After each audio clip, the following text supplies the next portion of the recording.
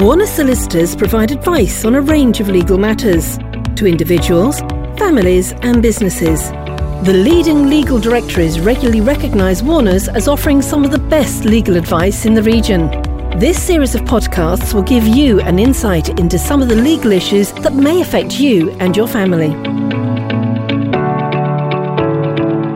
Hi, I'm Paul Harvey and welcome to the Warner Solicitors series of podcasts. Today I'm with Will Norton, who is a solicitor with Warners. Will, a very warm welcome. Thank you very much, Paul. Before we embark on this topic, which is lasting powers of attorney, could you describe your role with Warners? Sure. So I'm a solicitor in the private client team here at Warners. I advise clients on a wide range of matters, including lasting powers of attorney, but also wills and grants of probate. Well, let's start off by me asking you the first question, which is, what is a lasting power of attorney? A lasting power of attorney is a legal document where you nominate people to make decisions on your behalf. It basically allows you to make advance arrangements to ensure that if you were to become unable to make decisions for yourself, then the people of your choosing can do this for you.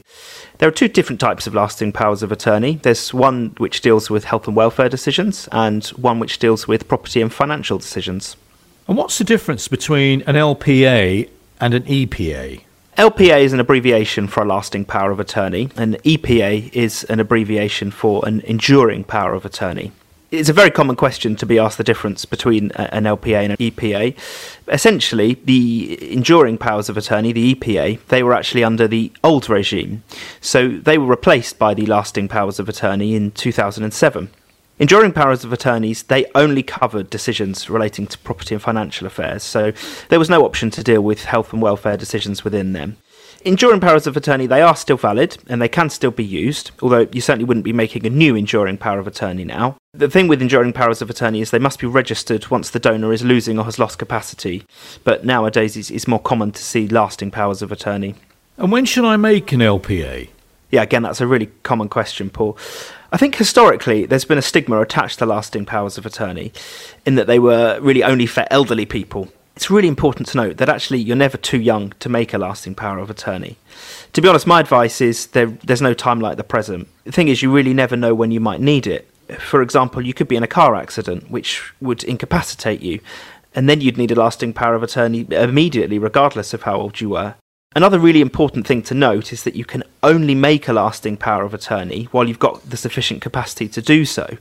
If your capacity was questionable, you'd need to get medical expert advice and they'd need to assess whether or not you've actually got the capacity to make the documents.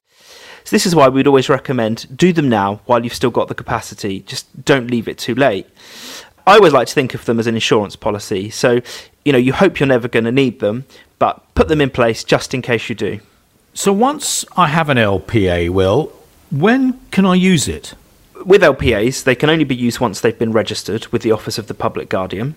With the Health and Welfare LPA, this can only ever be used once you had lost capacity to make decisions for yourself. With the Property and Financial LPA, you can actually stipulate whether it can be used immediately, so as soon as it's been registered, or only to be used if you were to lose capacity. And do I have to have both types of LPA? No, absolutely not. You can choose to have one type if you wish. They are completely independent of each other and therefore it's entirely possible to just have the one. However, my advice would always be get them both done if you're doing them. What decisions are covered by a Property and Financial Affairs LPA, Will? So a Property and Financial LPA might cover a range of things such as paying your bills, managing your bank accounts, managing investments, but it also might include bigger things like selling your house or any other property that you might own. And what decisions are covered by a Health and Welfare LPA? So the Health and Welfare LPA is much more about personal decisions, such as where you might live and your care needs. It could also include decisions regarding your medical treatment. When you make a Health and Welfare LPA, you can decide whether or not your attorneys are authorised to make decisions relating to your life-sustaining treatment as well. So getting on to the subject of attorneys, who should my attorney be? An attorney doesn't have to be a professional person. It must be someone who is over the age of 18. They must have mental capacity, and they also must not have been declared bankrupt. When choosing an attorney, the most important thing is that you know and trust the person implicitly.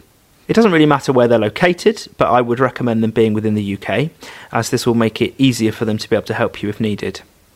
And can I have my spouse and my children as my attorney?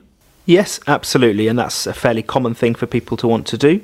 There's no limit on the amount of attorneys, but we would not normally recommend appointing more than 4. It obviously does depend entirely on people's individual circumstances. It would be quite common to appoint 2 attorneys and then to also have 2 replacement returnees should the first 2 no longer be able to act.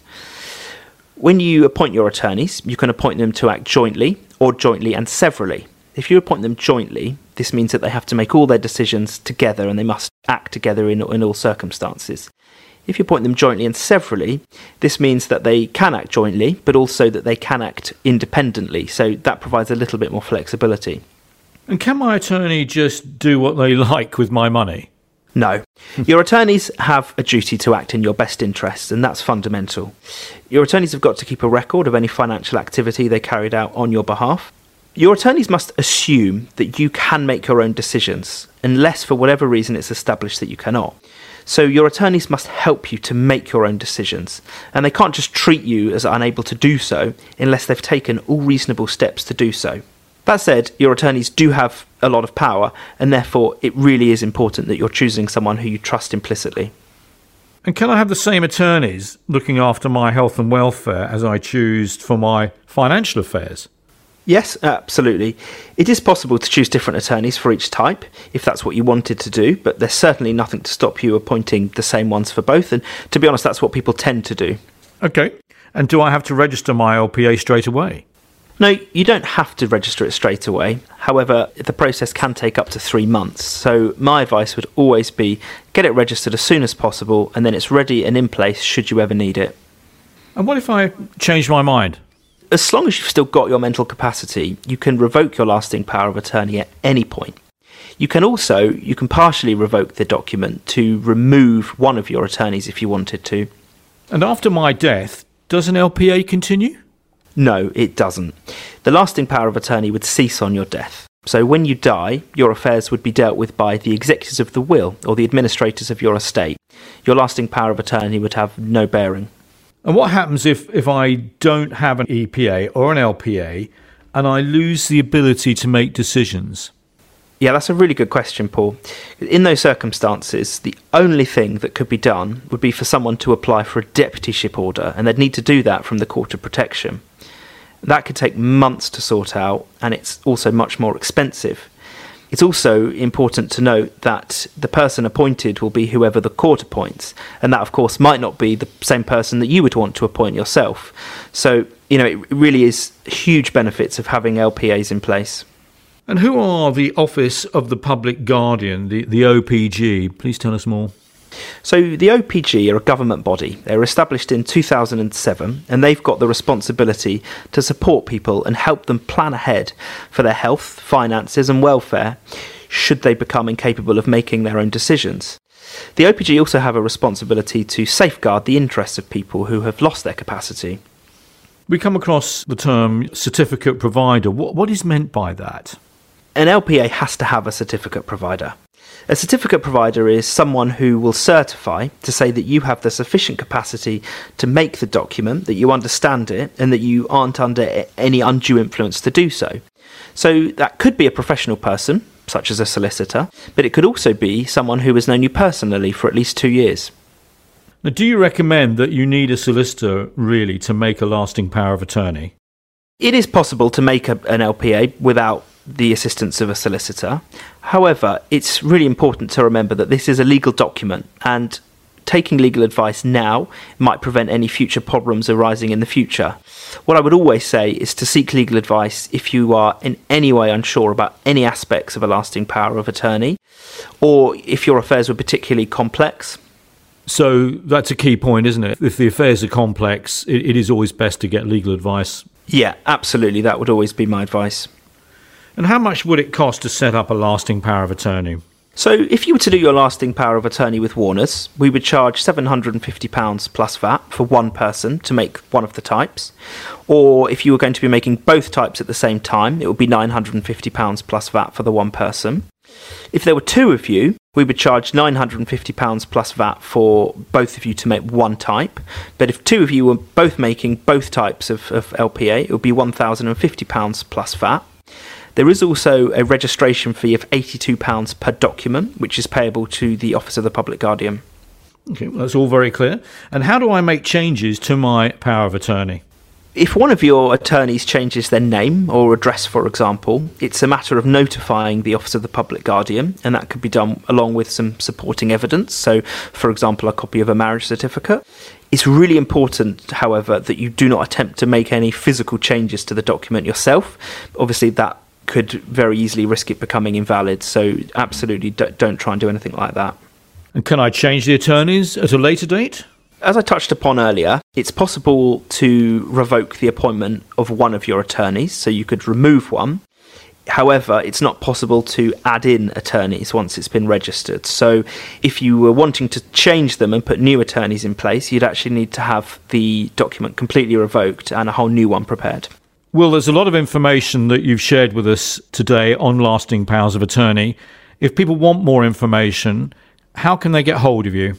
So the best way to get hold of me is my email address, which is w.norton@warners.law, or they can feel free to give me a call on my direct dial, which is 01732 375 344.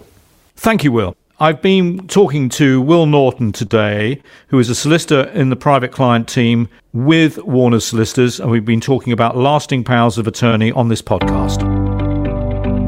Thank you for listening to this Warners Solicitors podcast. To find out more about our expert legal teams and the advice and services they deliver for both individuals and businesses, please go to warners-solicitors.co.uk.